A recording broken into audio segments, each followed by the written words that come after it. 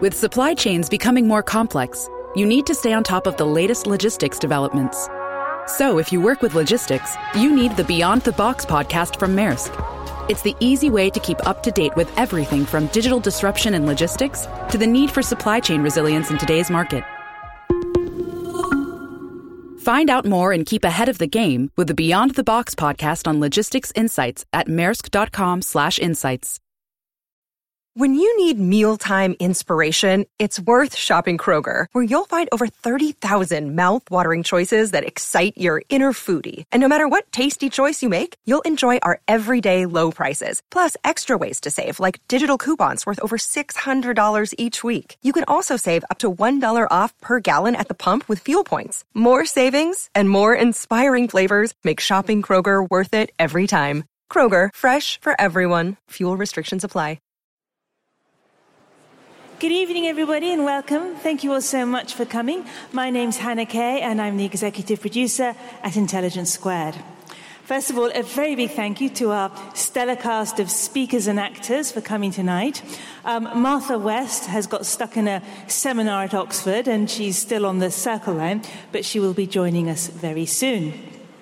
Now, I imagine that some of you were here 18 months ago when we did our first event on William Sieghart's original book, The Poetry Pharmacy. It was a wonderful book, it is a wonderful book, and a great event. And so I was absolutely over the moon when I heard that there was going to be a follow-up, Volume 2, which is called The Poetry Pharmacy Returns. More prescriptions for, was it? Courage, Healing and Hope. Courage, Healing and Hope. And these books are really delightful. What you have is, on the left-hand page, you have the beautifully chosen poem, very accessible. And then on the left-hand page, you have William's eloquent and very elegantly written little essay about it, how he's prescribed it for people's ailments and so on. They are wonderfully consoling, and I find they're also a wonderful insight into the human condition in general. And I can't recommend these books enough. Now I'm going to hand over to our chair. She is an author, broadcaster, and playwright. Please give a very warm welcome to Bonnie Greer. Thank you. Thank you, Hannah. I got rained on at the Frankfurt Book Fair, rushing down streets looking for Goethe, so my voice might actually go, which people might think that's actually a very good thing. We're here tonight. I hate the phrase celebrate poetry. I have no idea what that means. But we're here tonight to, show and express something that I'm incapable of doing for sure. And in having a brief conversation with William, I felt I wanted to say something about the poetic dimension, which is a quality of our humanity, maybe the quality of our humanity. I don't know how we make poems. I don't know what drives us to make poems. I don't know how poetry heals, but it does. It does. And there's something in us that needs it, that creates it, that is us. So we're going to show that tonight. We're going to talk a bit about that tonight, if it's even possible to do that, and share with you some powerful poetry. And maybe I'd love to ask Sarah and William both, what is a poem? How does a thing become a poem? What is a poem as opposed to something else? So let me start with, to my stage right, William Siegert, who established the Forward Prizes for Poetry and National Poetry Day. He's a publisher, distinguished publisher of poetry. His anthology, The Poetry Pharmacy, was published in 2017 to great acclaim. And he is now followed up with The Poetry Pharmacy Returns, more prescriptions for courage, healing, and hope. William Siegert. To my left is a woman we've sort of been like ships in the night. We passed each other for 2 decades. I've known Sarah's work, big fan of it. Never actually met her, which is like really weird. But here she is. She is, of course, an award-winning writer, broadcaster, lecturer, and critic. She's worked for many years for the BBC, in radio and television, presenting arts programs for BBC Two and Radio 3's Night Waves.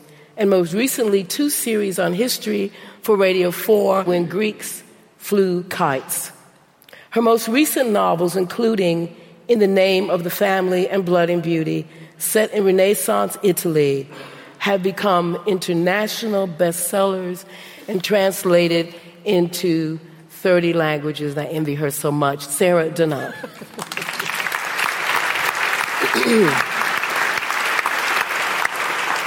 Now, being in the theater, I did tell this company here, I actually feel ridiculous introducing them because they are distinguished household names, faces, etc., etc. But I've got these biogs, and I will read them out, even though, of course, you all know who they are. We all know who they are. Anyway, stage right, Greta Scacchi, award-winning actor whose film credits include Heat and Dust, White Mischief, The Browning Version, Jefferson in Paris, The Player, and The Falling. She has appeared in numerous television productions, including the BBC's recent War and Peace. On the West End stage, she has appeared in The Entertainer, Deep Blue Sea, and Uncle Vanya, and I'm like shaking to be on the stage with her. Greta Scacchi.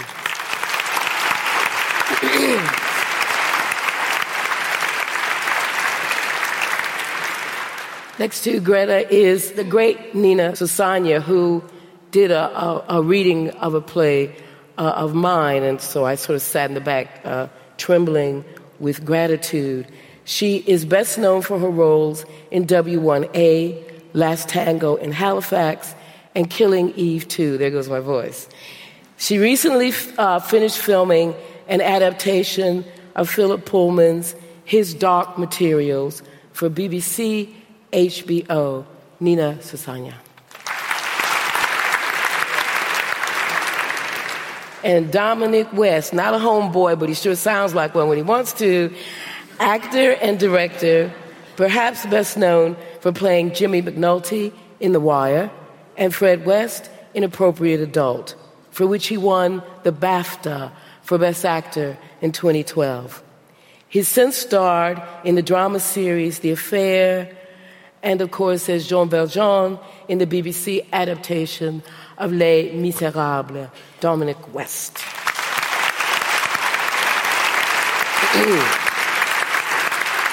We have an empty chair here, which is always a very intriguing thing on a stage.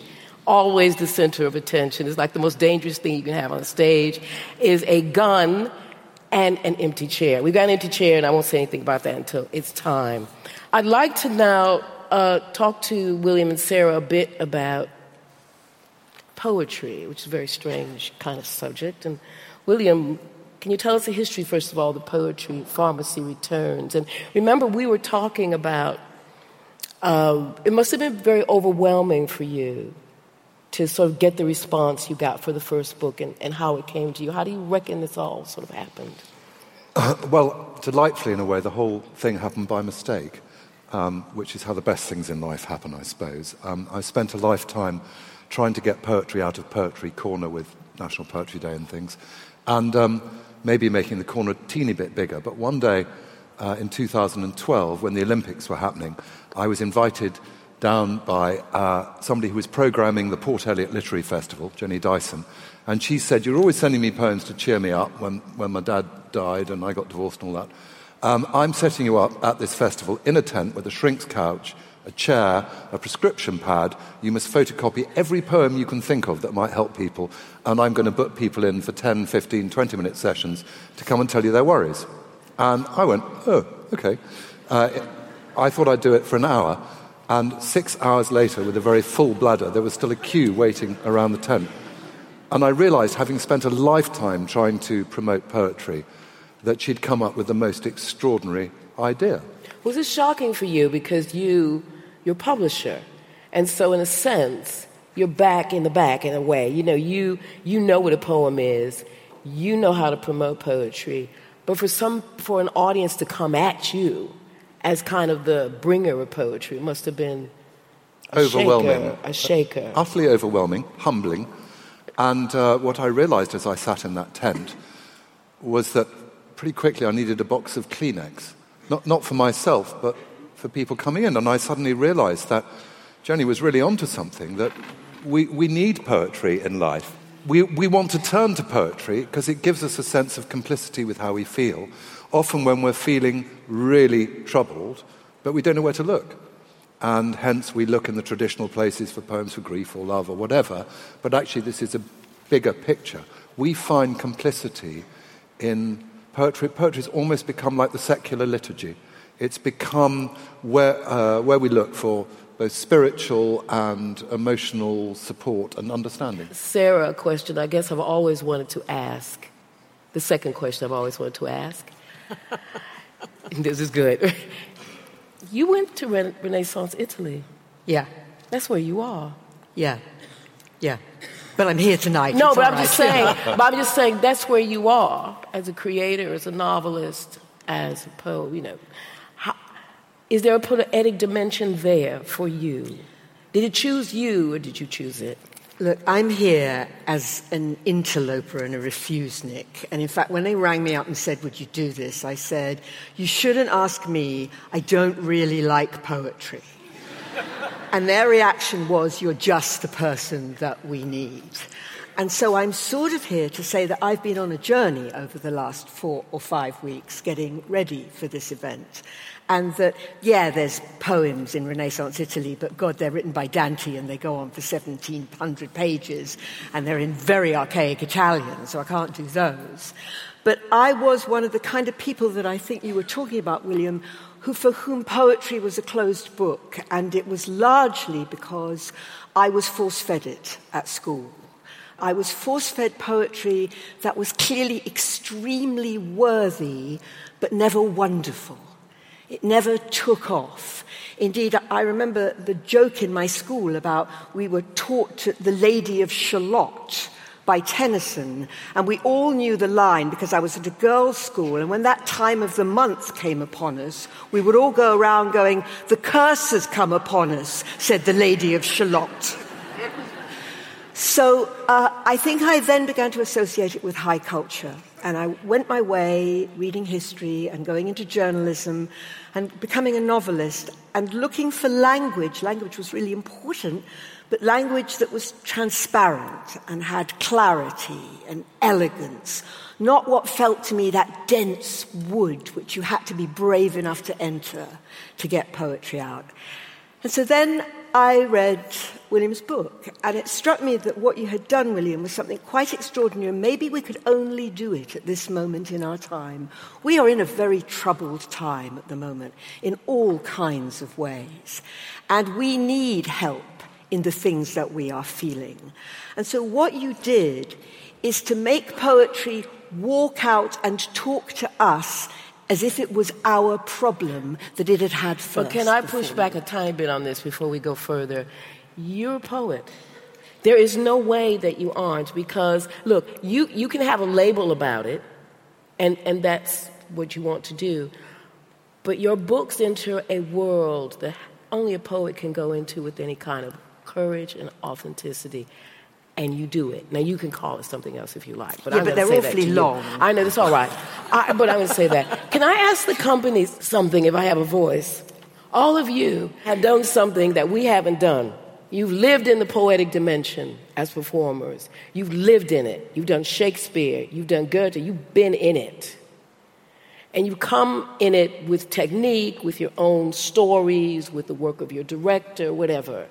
Does anybody want to share briefly what being in the poetic dimension is like, the demands of the poetic dimension as an actor? Because I'm not an actor, but I know enough about Shakespeare that there is and Chekhov is poetic, of course, there is a way that you have to embody this, in a sense, in your mind and in your voice that captures everything, all of it that it's supposed to be. I mean, can anyone share any of that, like being inside this work in the theater? I do think if I don't understand a poem, or to speak it out loud, or even to yourself, to physicalize it in that way, always unlocks something. How do you physicalize it, Dominic? Just a tiny little... Just read it. Read it out loud rather than in your head. And then the next level is if you learn it.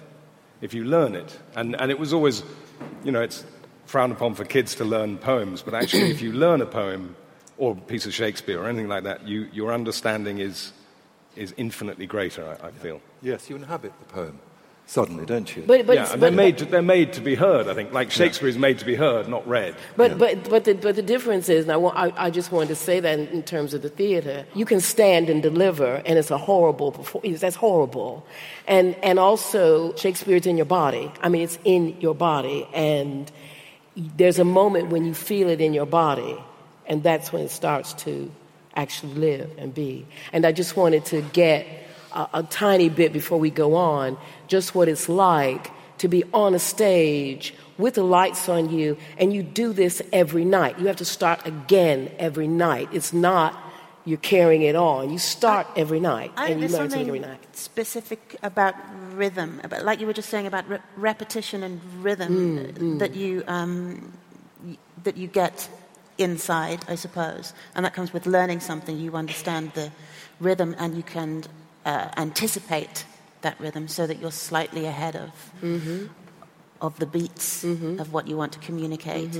Also, your own particular context plays so much a big part of the way that you will interpret a poem or a play, or just words that other people know. They're going to be your own. You're going to take your own rhythm, even with all the technique that we have. Still your own body. So can I ask you, before we go on to start to read, the question that I asked William, that I'm interested again because you perform poetry to a certain extent, in character. You have to do that. You have to do it with your voice, do it with your mind. What do you think is happening now that makes people want to reach out to poetry as actors, because your business is constantly looking at human beings, understanding as much as you can about human beings, finding the tiny things that people do in gesture.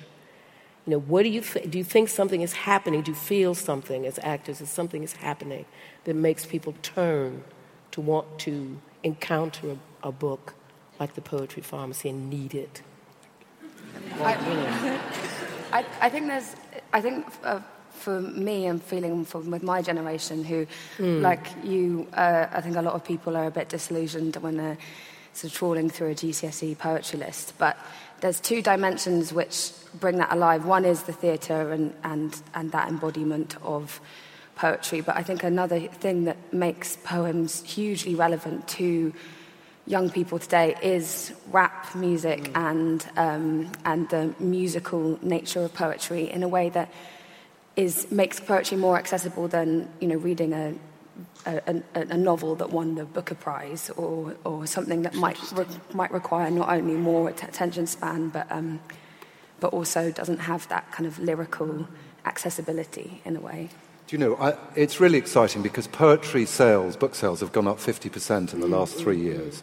And it's the fastest growing literary art form. And the reason is a combination of rap music and social media. The poetry world was tied up for a long time by half a dozen middle-aged, white, middle-class men who were the poetry editors of Faber and Faber and Chatto and all these various poetry publishers. And they shared pretty much the same views as what a good poem was. When Instagram came along, it allowed all kinds of people of different generations to put their stuff out there, build millions of followers, in Rupi Kaur's case, and suddenly the publishers were chasing people like her and saying, I want to publish your work. And she's now the best-selling poet of all time. It's really exciting, and in some ways, poetry in the 19th century was a big popular thing. When Tennyson's latest collection came out, people queued for it. But then there was no competition. It was very hard to get hold of any culture if you didn't live in a big city. Come the 1950s, and poetry suddenly got subsumed into different other art forms. People will tell you Van Morrison, Leonard Cohen, Bob Dylan and the poets. Poets became copywriters in advertising. They wrote jingles on the radio and everything else. Poetry is alive and well, but the combination of rap and social media means it's exploding. And that's beautiful. It is beautiful, and I think in part it's because of something deeper as well, which is that we don't go to commune together on a Sunday or a Saturday anymore in churches and mosques and synagogues in the way in which people used to 50 years ago. And we've lost touch with some kind of liturgical shared element in our lives. And the canon of poetry has become a kind of secular liturgy. And people are finding things in poetry and sharing them with each other, saying, this is how I feel. Something expressed rather more elegantly than I can express myself, but I have a real sense of complicity with this. And it makes me feel understood. And I think what's so exciting in a poem when it happens is it means I'm not mad. I'm not alone. And what's more, if somebody wrote this 700 years ago, this is normal how I feel. And in this, as Sarah said, this very troubling, difficult world in which we live in today, the poem moors us, gives us a sense of continuity, gives us a sense of high tide and low tide. And we can feel the link between those generations as well. We're not alone. Let's get into the poems. And we are going to do that now because you are going to introduce the first one. So I'm going to start with the first choice of poem, which is called An Invitation. I work in history a great deal, and if there's one thing that stands out in history like anything, it's the bad deal women have had over centuries. And specifically, they've had a bad deal in terms of they cannot get their hands on power, and the only power they get to be able to manipulate is through what they look like. So beauty has been a real commodity in the past. But beauty, of course, has always by definition excluded most people in order to make it privileged and precious. So, you know, if you work in the Renaissance, as I do in Italy, you've got a country of dark-haired women, Venus rises from the waves blonde, right? You're living in a Europe which nobody has enough food to eat. The idea of beauty is women in court clothes with bosoms like huge pillows. But I have actually lived in my life through the most appalling volte-face when it comes to the constraints of beauty on women, which is I have lived through a time when many of us do have enough to eat, and yet the concept of what is beautiful has become near to starvation. And what we have done is to, particularly as young women enter puberty, is to suggest to them that rather than their bodies that are coming naturally to them, the one thing they ought to look like is somebody who hasn't eaten for 6 or 7 days, who is essentially a size 0 model, because size 0 models work well in our commercial reality as clothes hangers for the fashion industry. And that's why, I'll get on with it now. And that's why I chose this poem, because the poem is a celebration, and you should hear it coming out of all girls' schools through a loudspeaker. It's a celebration of a real body. And the reason this poem works, it's got humor, it's got defiance, it's sexy, and apart from anything else, it's got real confidence. And that's what young women so need, which gets taken away from them. So, Nina Sosanya, over to you with An Invitation. More of that.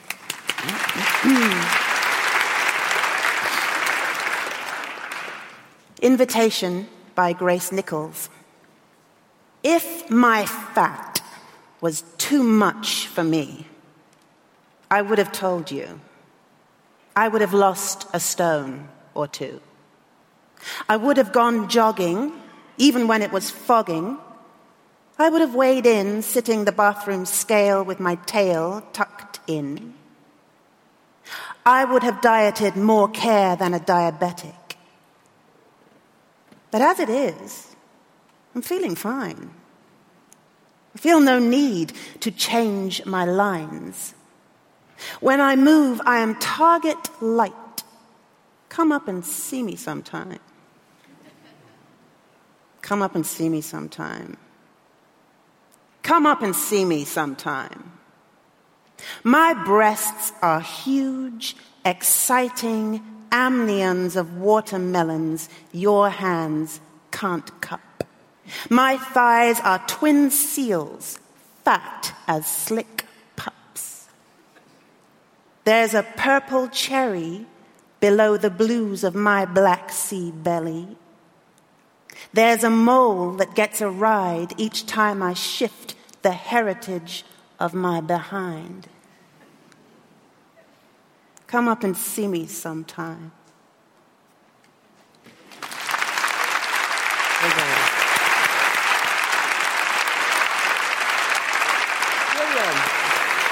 you have the next poem. Well, in a similar genre, a lot of people come and tell me, but mostly women, but that they're victims of men denigrating what men call their femininity, and by extension, their attractiveness.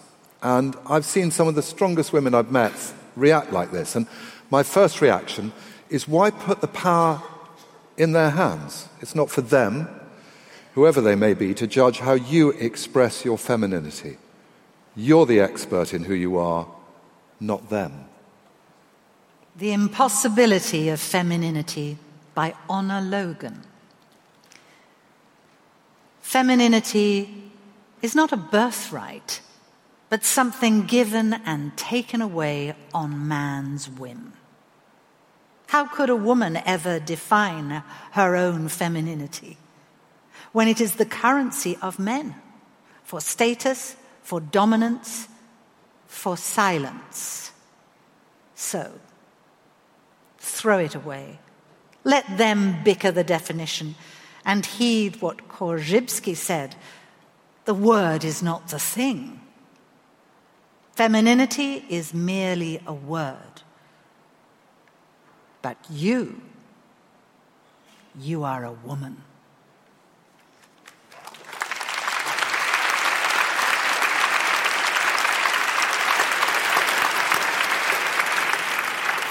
Sarah, you have a Grace Nichols poem. Another Grace Nichols. She did The Invitation, and I want to live in whatever house she's living in, so she can talk to me all the time. Women, we've done so well, haven't we? And yet, for all the glass ceilings we've broken, we still seem to have to do much multitasking. The children, the work, the house, the whatever. I've often thought that juggling, the definition is one ball is always falling. And for me, the ball that always fell was housework, and particularly the kitchen, and particularly the way the surfaces got covered with things that I ought to have wiped off them, and when my mother came, she would run her finger on them just to show they were still there. I've always wanted to find something that made me feel better about Greece, and here it is, Greece. Read by Nina. Nina. Grease by Grace Nichols. Grease steals in like a lover over the body of my oven. Grease kisses the knobs of my stove. Grease plays with the small hands of my spoons. Grease caresses the skin of my tablecloth. Grease reassures me that life is naturally sticky. Grease is obviously having an affair with me.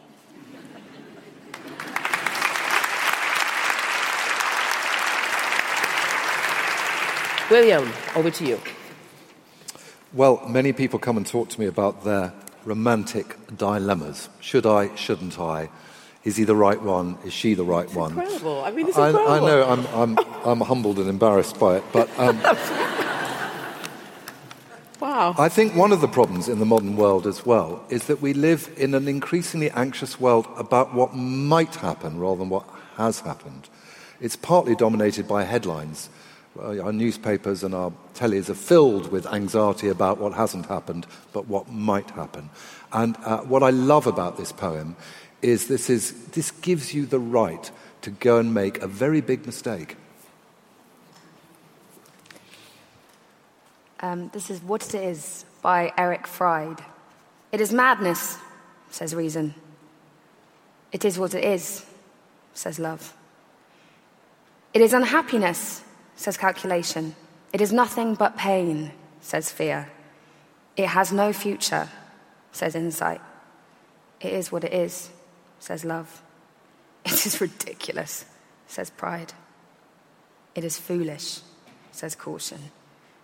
It is impossible, says experience. It is what it is, says love.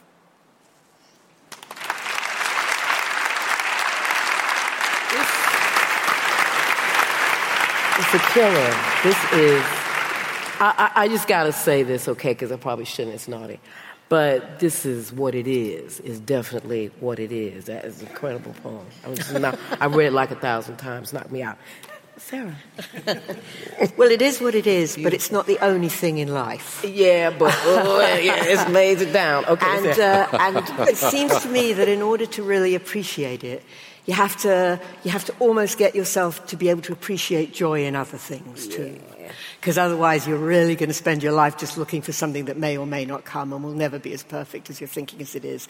And so this poem in William's book, I think, is the perfect jewel for this, because it's as fresh as if it was written yesterday, and it's some 700 years old. And it is written by an Indian Sunni Muslim poet who was very good at riddles. He was very good at playing, and so much of the poetry in this book has wit and has humor attached to it, which is one way of getting under one's skin. So this is He Visits My Town Once a Year by Amir Khusro. Have I said that right? Right? And 700 Martha. Years ago, so we don't really Martha know. is going to can't read it. correct it, right. He visits my town once a year. He fills my mouth with kisses and nectar. I spend all my money on him. Who, girl? Your man? No, a mango. That's great. William, over to you. These are killers. Well, the expression mansplaining comes up quite a lot in life, doesn't it? And I think that Wendy Cope is my favourite modern poet for really dealing with men. I don't know whether you know that famous poem, Two Cures for Love, which goes, 1, don't see him, don't phone or write a letter. 2, the easy way, get to know him better. That works. This is a lovely poem about mansplaining. Differences of Opinion by Wendy Cope. He tells her that the earth is flat. He knows the facts, and that is that. In altercations fierce and long, she tries her best to prove him wrong, but he has learnt to argue well.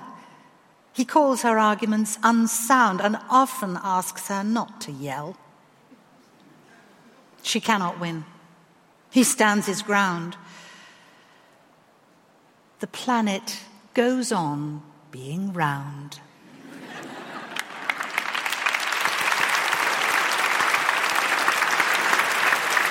I hope you're getting into the groove of this, because I certainly am. This is totally pharmacy stuff. Okay. But you see, the fact is we have to get on with them, don't we? And go what? Men with women, Oh, women right, with women, okay. men with men. We have to find a way through this. Then you pick Rumi, the most magnificent, the most perfect. What, the one I'm about to do? That's yeah. right. Yeah, right. That's well, right. And so here's the deal. You do row with your partner, you do. And sometimes you lock horns and you can't unlock them. And somehow you have to get through it. And so I'm particularly fascinated that this poem, and it's very short and very witty and written again 700 years ago by a very famous poet, probably the most famous poet in America, Rumi, who was actually Persian originally, has such wisdom that clearly he rowed a great deal with whoever he was living with and came out the other side. So it's called Here is a Relationship Booster, read by Dominic West. Here is a relationship booster that is guaranteed to work. Every time your spouse or lover says something stupid, make your eyes light up as if you just heard something brilliant. Wonderful. I just want to add William, what's something? Can I just add that it reads on the page brilliantly, this poem, because each of the last few words are separate, so you finally arrive at, say something brilliant. I think what's so intriguing for me that when I went through the process of researching the poems for both of these books, that Rumi and Hafez, who wrote 600 or 700 years ago, pop up all the time. And talking to Iranian people, they'll tell you that in every household there's a book of Hafez's poetry, and that's their poetry pharmacy. And last year I was opening a kind of co-working building and listening to everybody who works there's problems. And halfway through, a security guard came to me and he said, "Your 3:30 is cancelled." And I said, "That's fine." And he said, can I take their place? And I said, "Of course, come and sit down. What's troubling you?" And he said, "Well, I'm 31 and I came out when I was 24, but I still haven't had a relationship yet."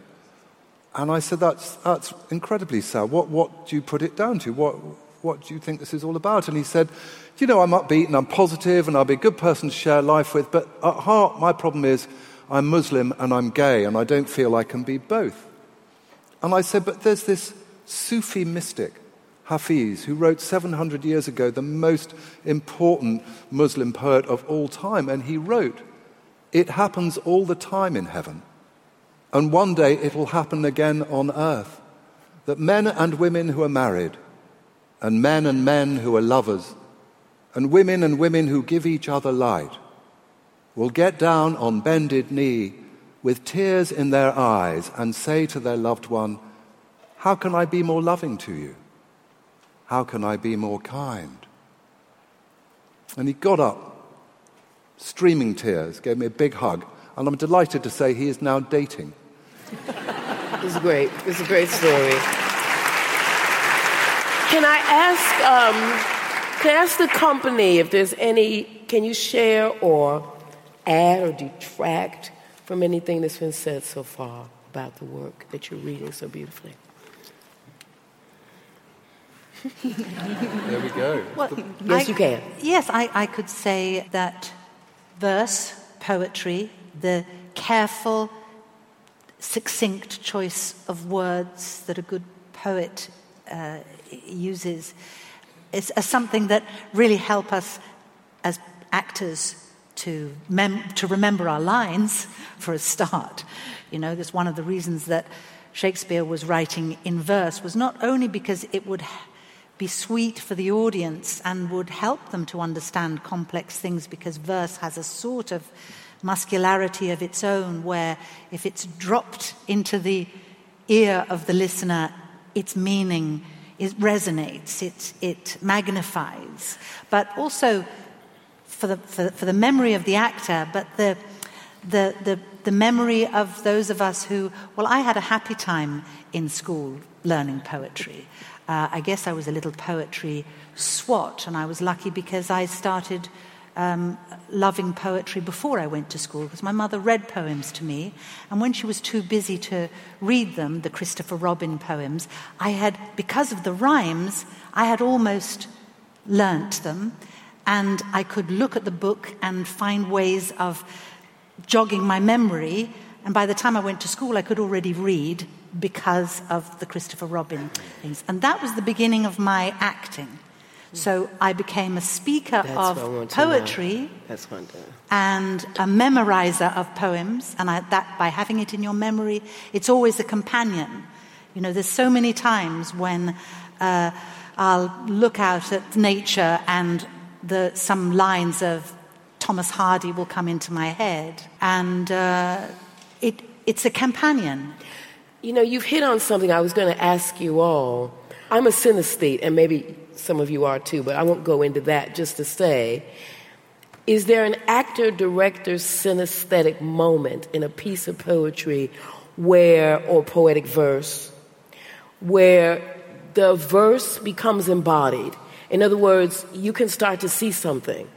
You got a line, you got Shakespeare, you got that in front of you, and you know what you have to do technically.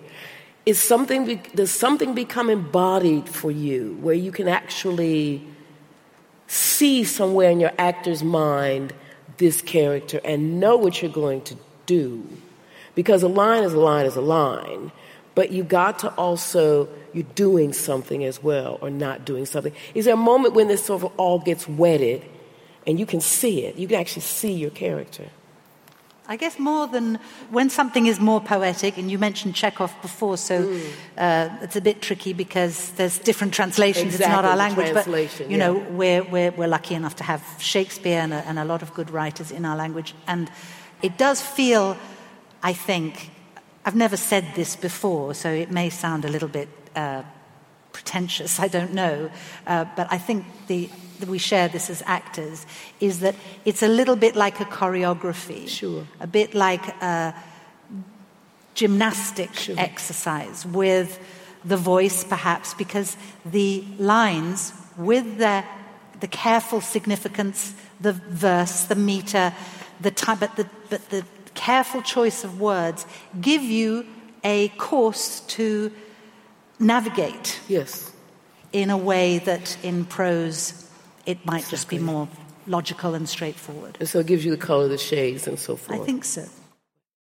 The events calendar is filling up here at Intelligence Squared, and to create each one, we obviously rely on some brilliant guests and onstage talent. But behind the scenes, there's also a producer, a production team, and the budget in the mix too. You've got to keep an eye on all of that stuff in one place. NetSuite is the #1 cloud financial system, bringing accounting, financial management, inventory, and HR into one platform, slashing manual tasks and errors. And you can cut the cost of maintaining multiple systems because it's super easy to get started. NetSuite exists in the cloud, you see, no hardware needed, so you're cutting IT costs too. That's why over 37,000 companies have already made the move. And now, by popular demand, NetSuite has extended its one-of-a-kind flexible financing program for a few more weeks. Head to netsuite.com/squared. That's netsuite.com/squared. netsuite.com/squared. This show is sponsored by BetterHelp, because whether you're thinking about challenges big or small, let's not dress it up. Life can be pretty stressful, so it's healthy to have a place to discuss those thoughts and share what's on your mind. Therapy is a safe space to get things off your chest and to figure out how to work through whatever's weighing you down. We've heard from plenty of the biggest thinkers on psychology and wellness on this podcast, and it's clear that therapy doesn't always have to be solely about addressing some big scary trauma. It could just be a way to learn a few new coping skills and empower you to become the best version of yourself. So if you're thinking of starting therapy, give BetterHelp a try. It's entirely online, designed to be convenient, flexible, and suited to your schedule. Just fill out a brief questionnaire to get matched with a licensed therapist and switch therapists anytime with no additional charge. Get it off your chest with BetterHelp. Visit betterhelp.com/intelligence today to get 10% off your first month. That's BetterHelp, HELP.com/intelligence. Can we go to the next poem? And that's you. This is a wonderful poem by Margaret Atwood, and when I found this, I hadn't realised she was a poet. I always thought of her as, a worldwide award-winning novelist. She was a poet first. Yes. But this is a wonderful and really important object lesson in life about the myth of ownership. And that is? Greta.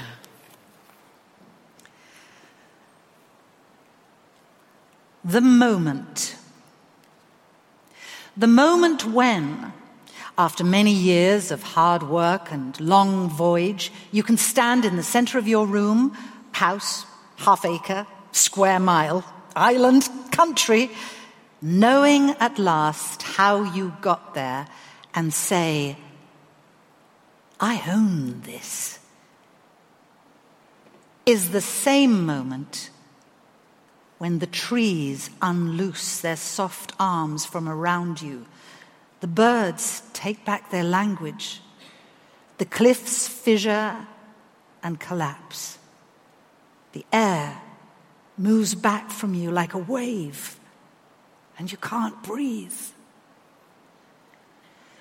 No, they whisper, you own nothing. You were a visitor, time after time, climbing the hill, planting the flag, proclaiming, we never belonged to you. You never found us. It was always the other way round.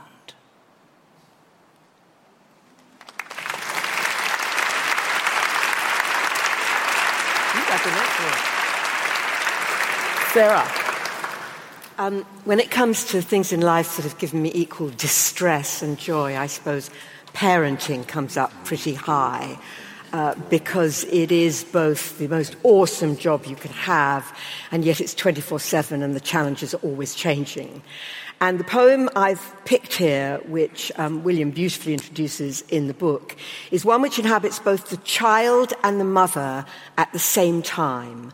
You must have had this experience that sometimes at completely the wrong moment, your child asks you a gobsmackingly important question which you have to come up with an answer with while still doing whatever it is you're doing. And this is a poem about that from both points of view. It's called Making a Fist. It's going to be read by Nina. It's by Naomi Shihab-Nye. And I would just add, it really speaks to me because I got very car sick as a child. Oh.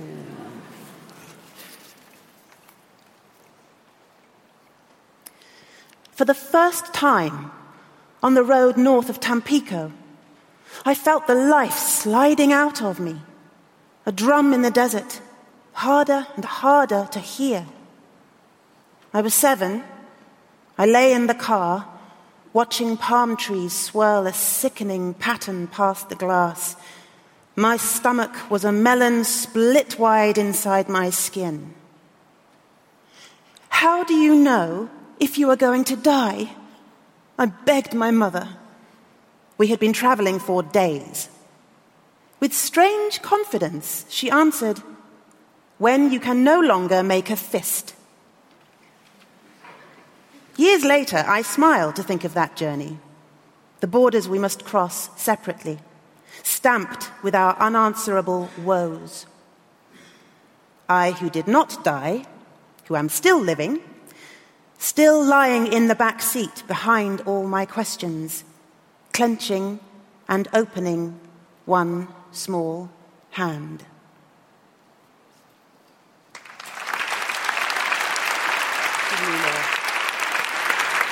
You got the next one, yes? You're absolutely right. This is a poem which I'm very fond of because we live in a world of extremely pushy parenting. I think parents have higher expectations of their children than they ever did in a time where, judging by the children's anxieties I listen to, life is harder than it has ever been. And this poem really tells parents about what they should be really focused on, which is teaching their children how to love, how to appreciate simple pleasures, how to take care of themselves physically and spiritually. And once you've mastered all those things, the extraordinary will take care of themselves. And this is Dom. Do not ask your children to strive, by William Martin. Do not ask your children to strive for extraordinary lives. Such striving may seem admirable, but it is the way of foolishness. Help them instead to find the wonder and the marvel of an ordinary life. Show them the joy of tasting tomatoes, apples and pears. Show them how to cry when pets and people die. Show them the infinite pleasure in the touch of a hand, and make the ordinary come alive for them. The extraordinary will take care of itself.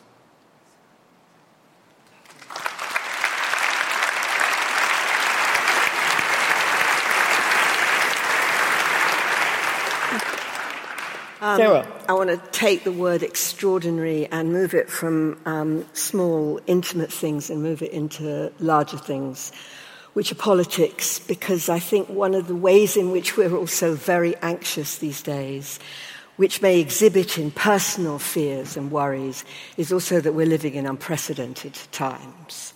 And certainly in my lifetime, I have watched what I thought was the triumph of tolerance and liberalism be threatened to be swept away on both sides of the Atlantic by moral chaos and by an attempt to pick off enemies in order that we can work out who we think we are when we become more pure. And so I've picked from William's collection a poem that is a call to arms, and you will have heard it before, but my God, it speaks to this moment. It is by Pastor Martin Niemöller, who was a Lutheran pastor in Germany in the 30s, a nationalist who supported Hitler to begin with, then finally realized what was going on, went against Hitler, was imprisoned, survived Dachau, and in 1946 wrote some words which have been adapted in many ways to be this poem. And it's called First They Came, and Dominic's going to read it. First They Came by Pastor Martin Niemöller. First they came for the communists, and I did not speak out, because I was not a communist. Then they came for the socialists, and I did not speak out because I was not a socialist. Then they came for the trade unionists, and I did not speak out because I was not a trade unionist. Then they came for the Jews, and I did not speak out because I was not a Jew. Then they came for me, and there was no one left to speak out for me.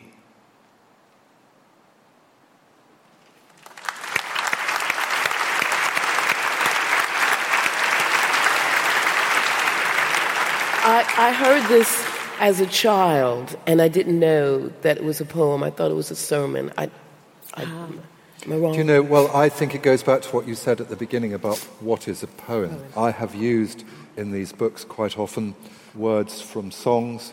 A good example will be a wonderful musical written called Carousel, in which there are the words, walk on through the rain, and you'll never walk alone, you'll never walk alone. I think that rings a bell with you out there.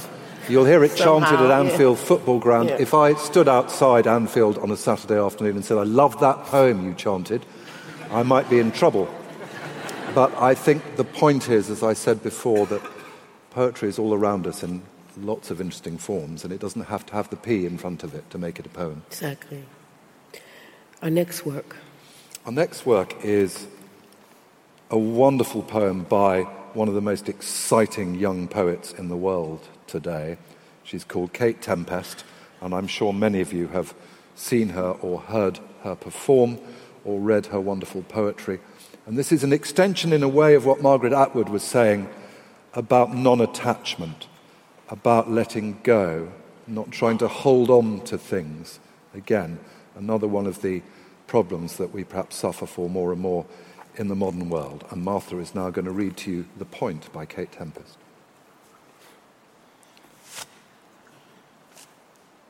The Point by Kate Tempest.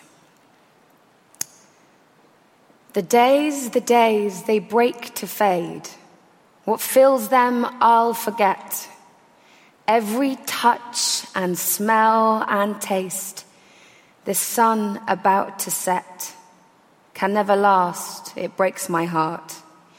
Each joy feels like a threat. Although there's beauty everywhere, its shadow is regret. Still, something in the coming dusk whispers not to fret. Don't matter what we'll lose today, it's not tomorrow yet.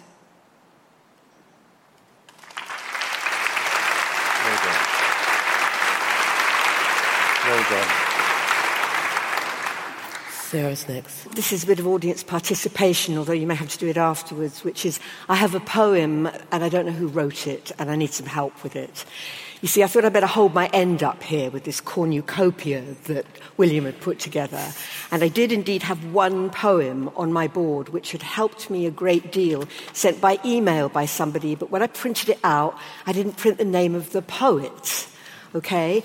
It's a poem about an anxiety that I think many of us will have, which is what happens as we get to the end of the time when we've worked for a really long time and now we can maybe stop.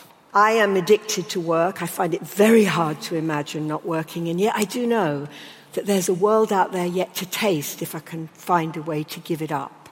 And so this is a poem about stopping, trying hard, and starting just being.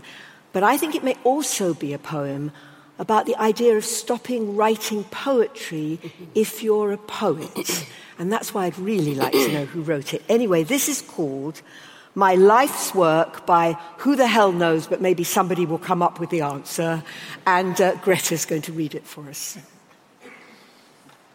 Less need now to cry out your life in art, as if you were finally large enough to contain your darkness and your blazing, or to recognize how small you are and how it doesn't matter.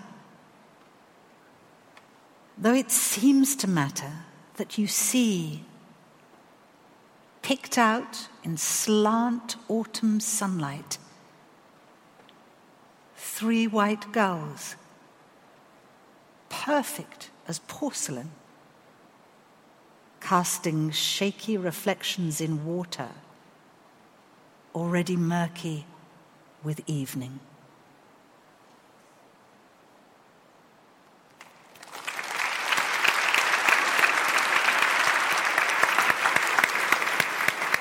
I think this is me now.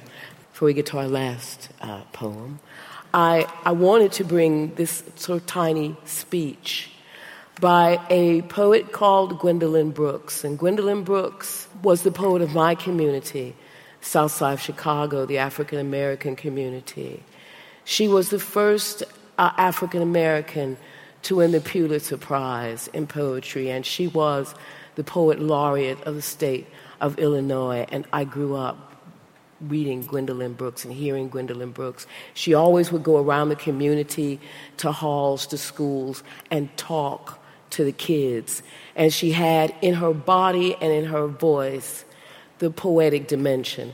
There was nothing that came out of her mouth that wasn't poetry.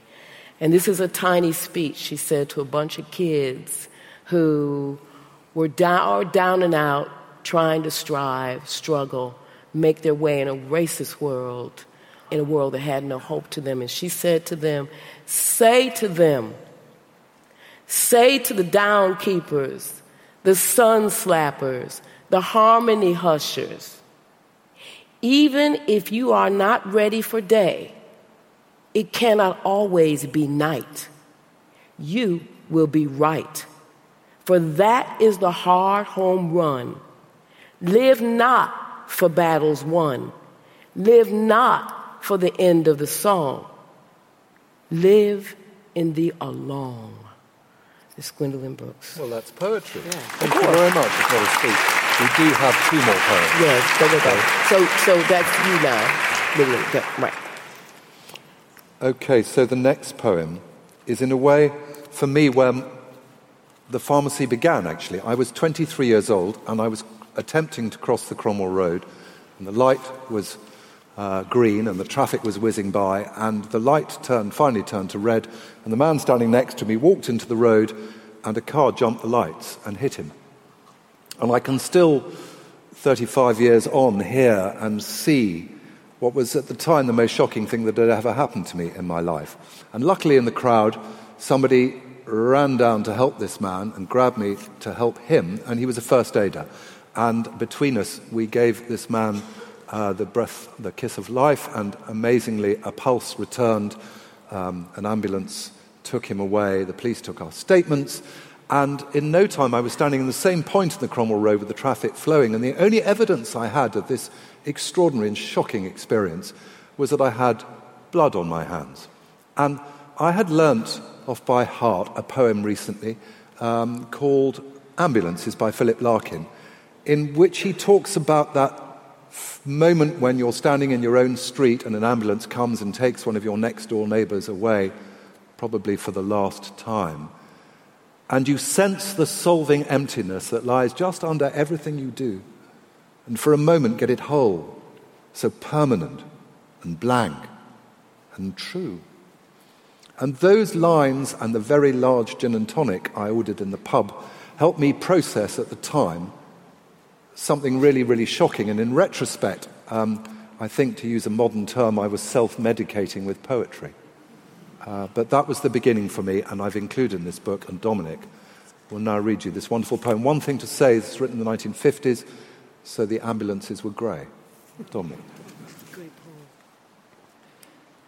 Ambulances by Philip Larkin.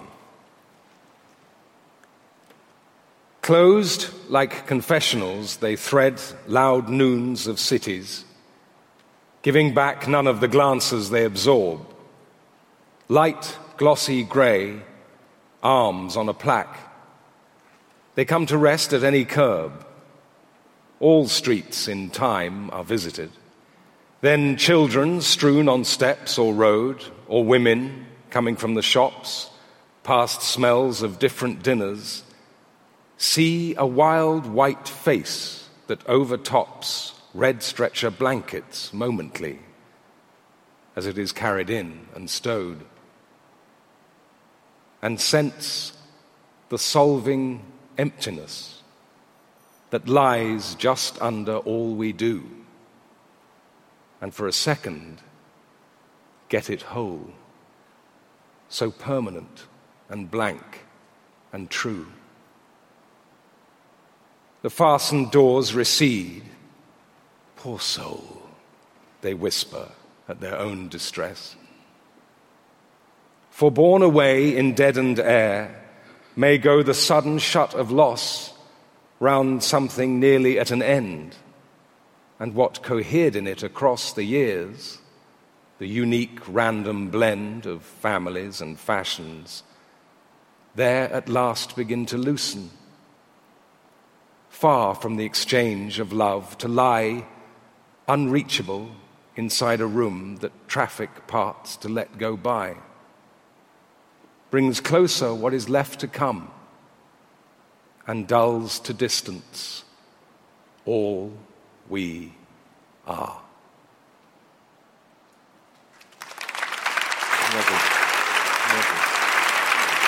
Can I? And that is bravo, Dominic. I want to say something that isn't from a poetry, and I'll tell you why this poem is magnificent. A great poet, and you did it with your voice. So maybe because you were doing it, you weren't standing back.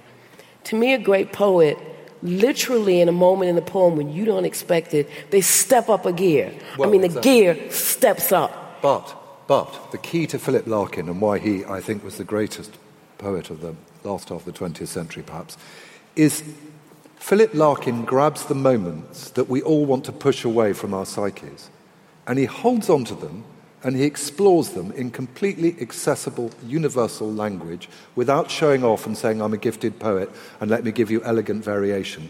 And if you read his poetry, there's poetry about every single thing we're frightened of. But he explores it and makes it wholly and utterly accessible. But you know what? I'm going to push back on that a minute, because you're right. But I'm talking about the body.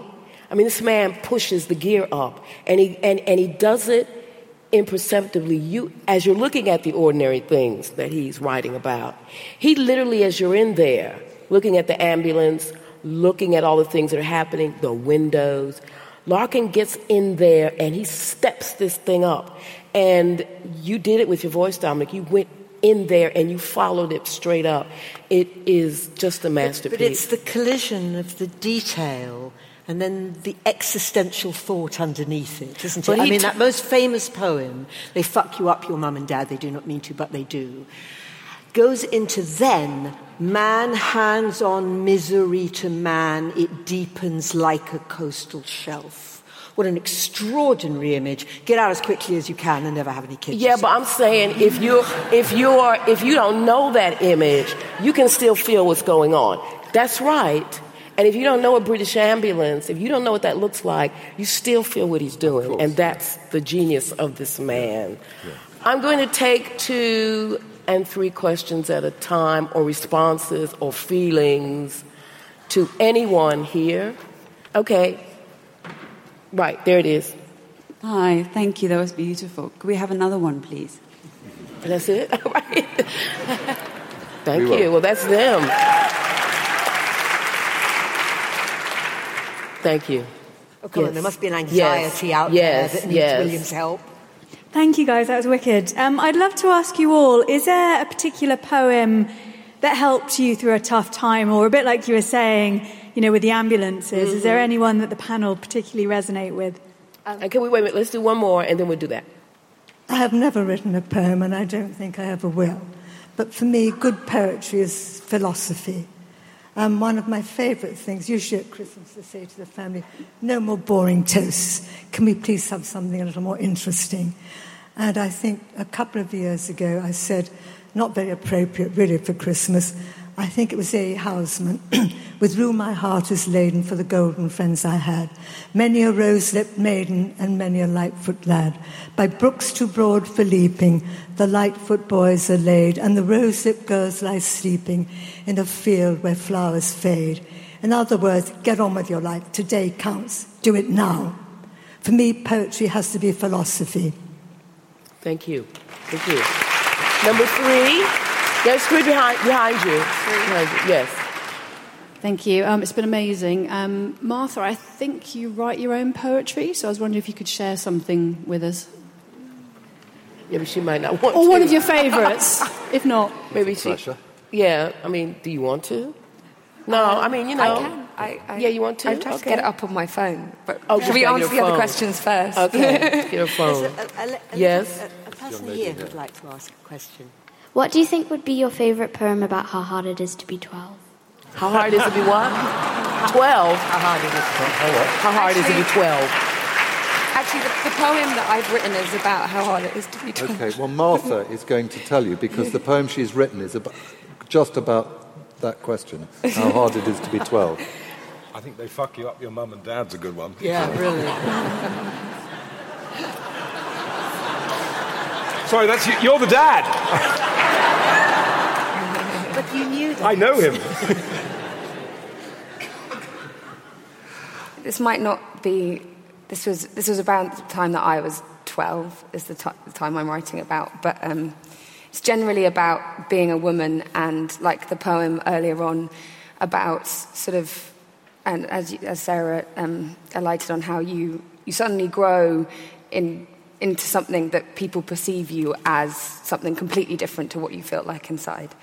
So this is called Tumescent Adolescence. 11 years old, girls' toilets, 4 peers. Surrounding my cubicle shouting, "Why are you changing in here?" I stare down on myself, confused at what protrudes. What had I done to deserve this bodily abuse? To sprout up and out of myself, beyond myself and further. I'm 10 feet taller than boys, breasts bigger than my mother's. But unlike men who grow too fast, whose voices deepen too quick, I'm stared at on the bus, told I'm sexy and thick. My childish mind rushing, I feel cumbersome and sickened. By my arms that now feel heavy, by my soft hips, thighs thickened. They can't hide, now I've begun to spill. Call attention to me loud and shrill. Like a brattish child that won't sit still. When all I want's to be unassuming, chill, like I was when I was just a kid still. Getting dressed in the morning used to be like putting on an extra layer of skin.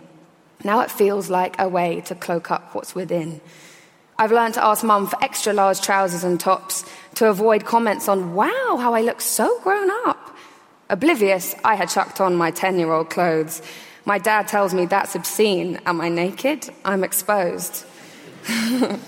Little brothers look bare silly in undersized shirts, but when my sexualized body grows, it causes eyes to avert in embarrassment that a swelling girl like me still could wear such tiny skirts I'm past beginning to fill. Family warned me to cover up. M&S referred to my bust. Dudes on streets croak, well buff. I'm trying to be tough, but that seems harder with a muff. And then, sorry, I can stop now if you want. It goes on a little longer, but I can stop. Go. Okay. Yeah, this is slightly less PG, so maybe block your... I don't know. It will take you forward. It's wonderful. And then the boys at high school, half my height, twice the horn. With their crude remarks, I am strewn apart, torn. In chemistry, they pass around a woman on an iPad, taught pink balloons like them ones blown up at birthday parties by your dad. Wet lips, messy hair, eyes twisted in discomfort or rapture, both like sinking in a hot bath and doing a hard shit. And it's no guessing which year 7's chest most light is before I'm distressing, compressing myself, lessening as they're undressing me in their minds. Winking, jesting, chiseling my abscesses with their hands, coalescing at the back, caressing with aggression, making merriment at my excesses, playing games of touch the pussy, they cheer and gloat. I love your feistiness. Sorry? I do. No, I was just saying, I love your feistiness. I love it. Should I stop? You know what? I'm going to ask you, did that answer your question? No, the ending answers the question, not that part, sorry. And let me say something else to you. But I want you to know there's lots of other ways it could go. You know what? But let me say to you that my dad said the same thing to me when I was going out of the house, and it was the same thing. It's universal, it's beautiful. You're naked. Yes, you're naked. What are you doing with that skirt? It's fabulous. Sorry. I love your spicy. No, it's fabulous. I love it. Love it. Love it. I love it. Love it. Love it. Okay, the last thing we're going to do, the doctor's in the house. Ask him to prescribe a poem for you over to William. Who? Okay, William says blimey, right? Who? Anyone? Yes. Hello. I'm a long-term sufferer of anxiety. I would love to have a poem prescribed particularly for that, please. I think there are lots of poems for anxiety.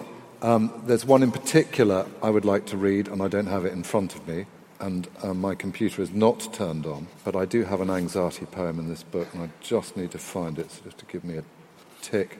But I would really recommend The Peace of Wild Things, which is a wonderful poem by Wendell Berry, all about when I lie awake at night and worry about what my life and my children's lives may be. I go and lie down where the wooddrake rests in his beauty by the water, and the great heron sings. And I rest in the comfort of stars and starlight. And I don't know it off by heart. That's beautiful. It's in volume 1 and Well I haven't done. got it in my hand. But it's a very beautiful poem, and I would recommend that. Are you happy? Good. Anyone else? Any more questions of the doctor? Yes. Thank you. So I wanted to ask whether there's a certain bias in reading and appreciating poetry. For example, a poetry may feel more touching when it's about a subject that you've kind of felt. Do you think that certainly poetry is kind of like the language of the minority, like a language that you feel only when you have experienced certain experiences, or we can appreciate poetry whether we have or not kind of experienced the same thing as the poetry touches on? Well, that's an interesting question. And I think the point is that if you have experienced what the poet has experienced, it'll help you make sense of what you've been through. And I suppose, rather like people talk about the wisdom of age, which is absolute rubbish, by the way. There's no wisdom of age. But the more you experience, to some extent, the more you can refer and make sense of it. I've had the delightful experience of rereading a poem recently and actually learning it off by heart, a poem I've been reading all my life. And it was my mum's favourite poem, and she died earlier this year, and it's called The Four Quartets. And when I first tried to read it as a teenager, I could make no sense of it at all. And as I got older and older, I would reread it every few years and get something different from it. I've now committed to myself I'm going to learn it off by heart, and I'm halfway through it. It's quite a long poem. But by inhabiting this poem, I've had the most extraordinary set of revelations about life and the meaning of life. And if I'd read that poem at 20 or 30, it would have not made any sense to me. But I'd also like to add, I came here initially saying I'm not a poet, I'm a novelist. But what novelists and poets both share is the ability to imaginatively lift you out of your own experience and enter you into somebody else's, that they can inform and create empathy. And so sometimes it's really great to read experiences or go to places that you have no experience of in order to be able to inhabit difference. And I would argue that at this moment in our lives, we really need to be able to inhabit 100% difference. 100% correct. Right. I totally agree with that. I think we are now much too categoried. We are a little bit too siloed. Some of those are nice silos. Some of those are bad silos. But as far out of your experience that you can read, the better, because that stretches you, makes you bigger, and it's always the best way to go. Outside, like a good jazz musician. One more poem. Yes, one more poem. Do you want to start, William, and then I'll just... Well, this picks up, I think, on what Sarah was saying earlier on, and she has other things to say about it, but it comes in the category that I've put need for kindness. I think we're really, really stressed and anxious, and in the 10 years I've been listening to people's problems, the last 2 years, the quality, if that's the right word, of anxiety has increased exponentially. And it's obviously because of Brexits and Trumps and climate extinction and all kinds of things, but we should be wary, because if we're this disturbed as adults, just imagine what it's like to be 14.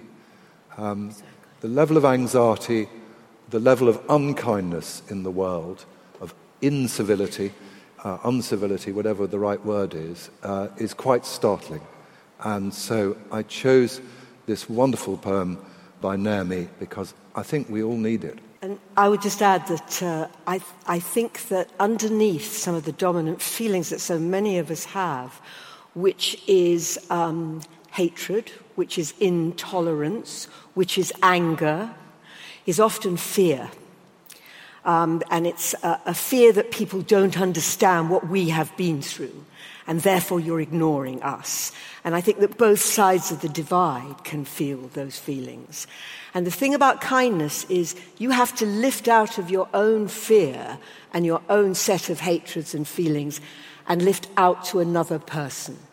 And I think it is that act that works really well. And this poem's really interesting because it grows from an experience that the poet herself had, which is she was on a bus with her husband. It was their honeymoon, and they were on a bus in South America. And on that bus ride, everything they had was stolen. Anyone who's ever been to South America will know this story. And she's left sitting in the square of a little town while her husband goes off to try and find out what the hell he's going to do. And a man comes up to her and says, "Are you all right? Can I help you at all?" And she says that he felt as if he could understand because something had happened to him. And she says the poem came to her in that moment. And I think it helps to know a little bit about the genesis of the poem to understand it. Great. Thank you, Nina. Kindness by Naomi Shihab Nye. Before you know what kindness really is, you must lose things. Feel the future dissolve in a moment, like salt in a weakened broth. What you held in your hand, what you counted and carefully saved, all this must go, so you know how desolate the landscape can be between the regions of kindness. How you ride and ride, thinking the bus will never stop. The passengers eating maize and chicken will stare out of the window forever.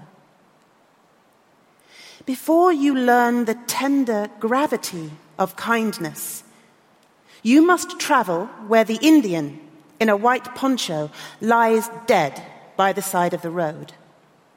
you must see how this could be you. How he too was someone who journeyed through the night with plans and the simple breath that kept him alive. Before you know kindness as the deepest thing inside, you must know sorrow as the other deepest thing. You must wake up with sorrow. You must speak to it till your voice catches the thread of all sorrows and you see the size of the cloth. Then it is only kindness that makes sense anymore. Only kindness that ties your shoes and sends you out into the day to gaze at bread. Only kindness that raises its head from the crowd of the world to say, "It is I you have been looking for," and then goes with you everywhere, like a shadow or a friend.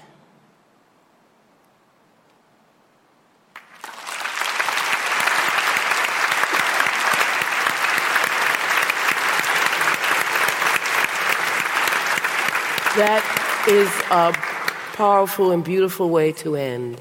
And remember, in a way, that we're at a crossroads in human history. Our technology is outpacing us.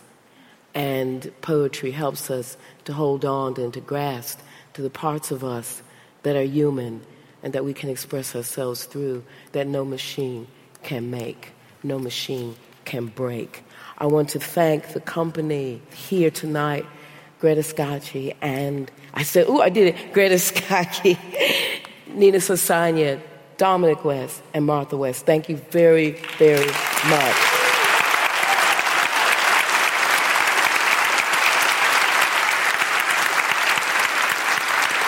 And let me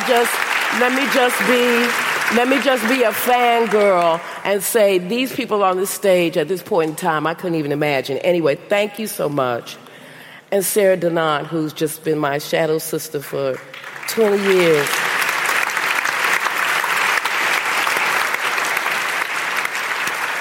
And, of course, William Sigurd, who has given us these two beautiful volumes of his own encounter, not only with the public, I think, but with himself in many ways. Thank you all for coming out tonight. Thank you, Bonnie. Thank you all for being here. Thank you. Thank you. Thank you.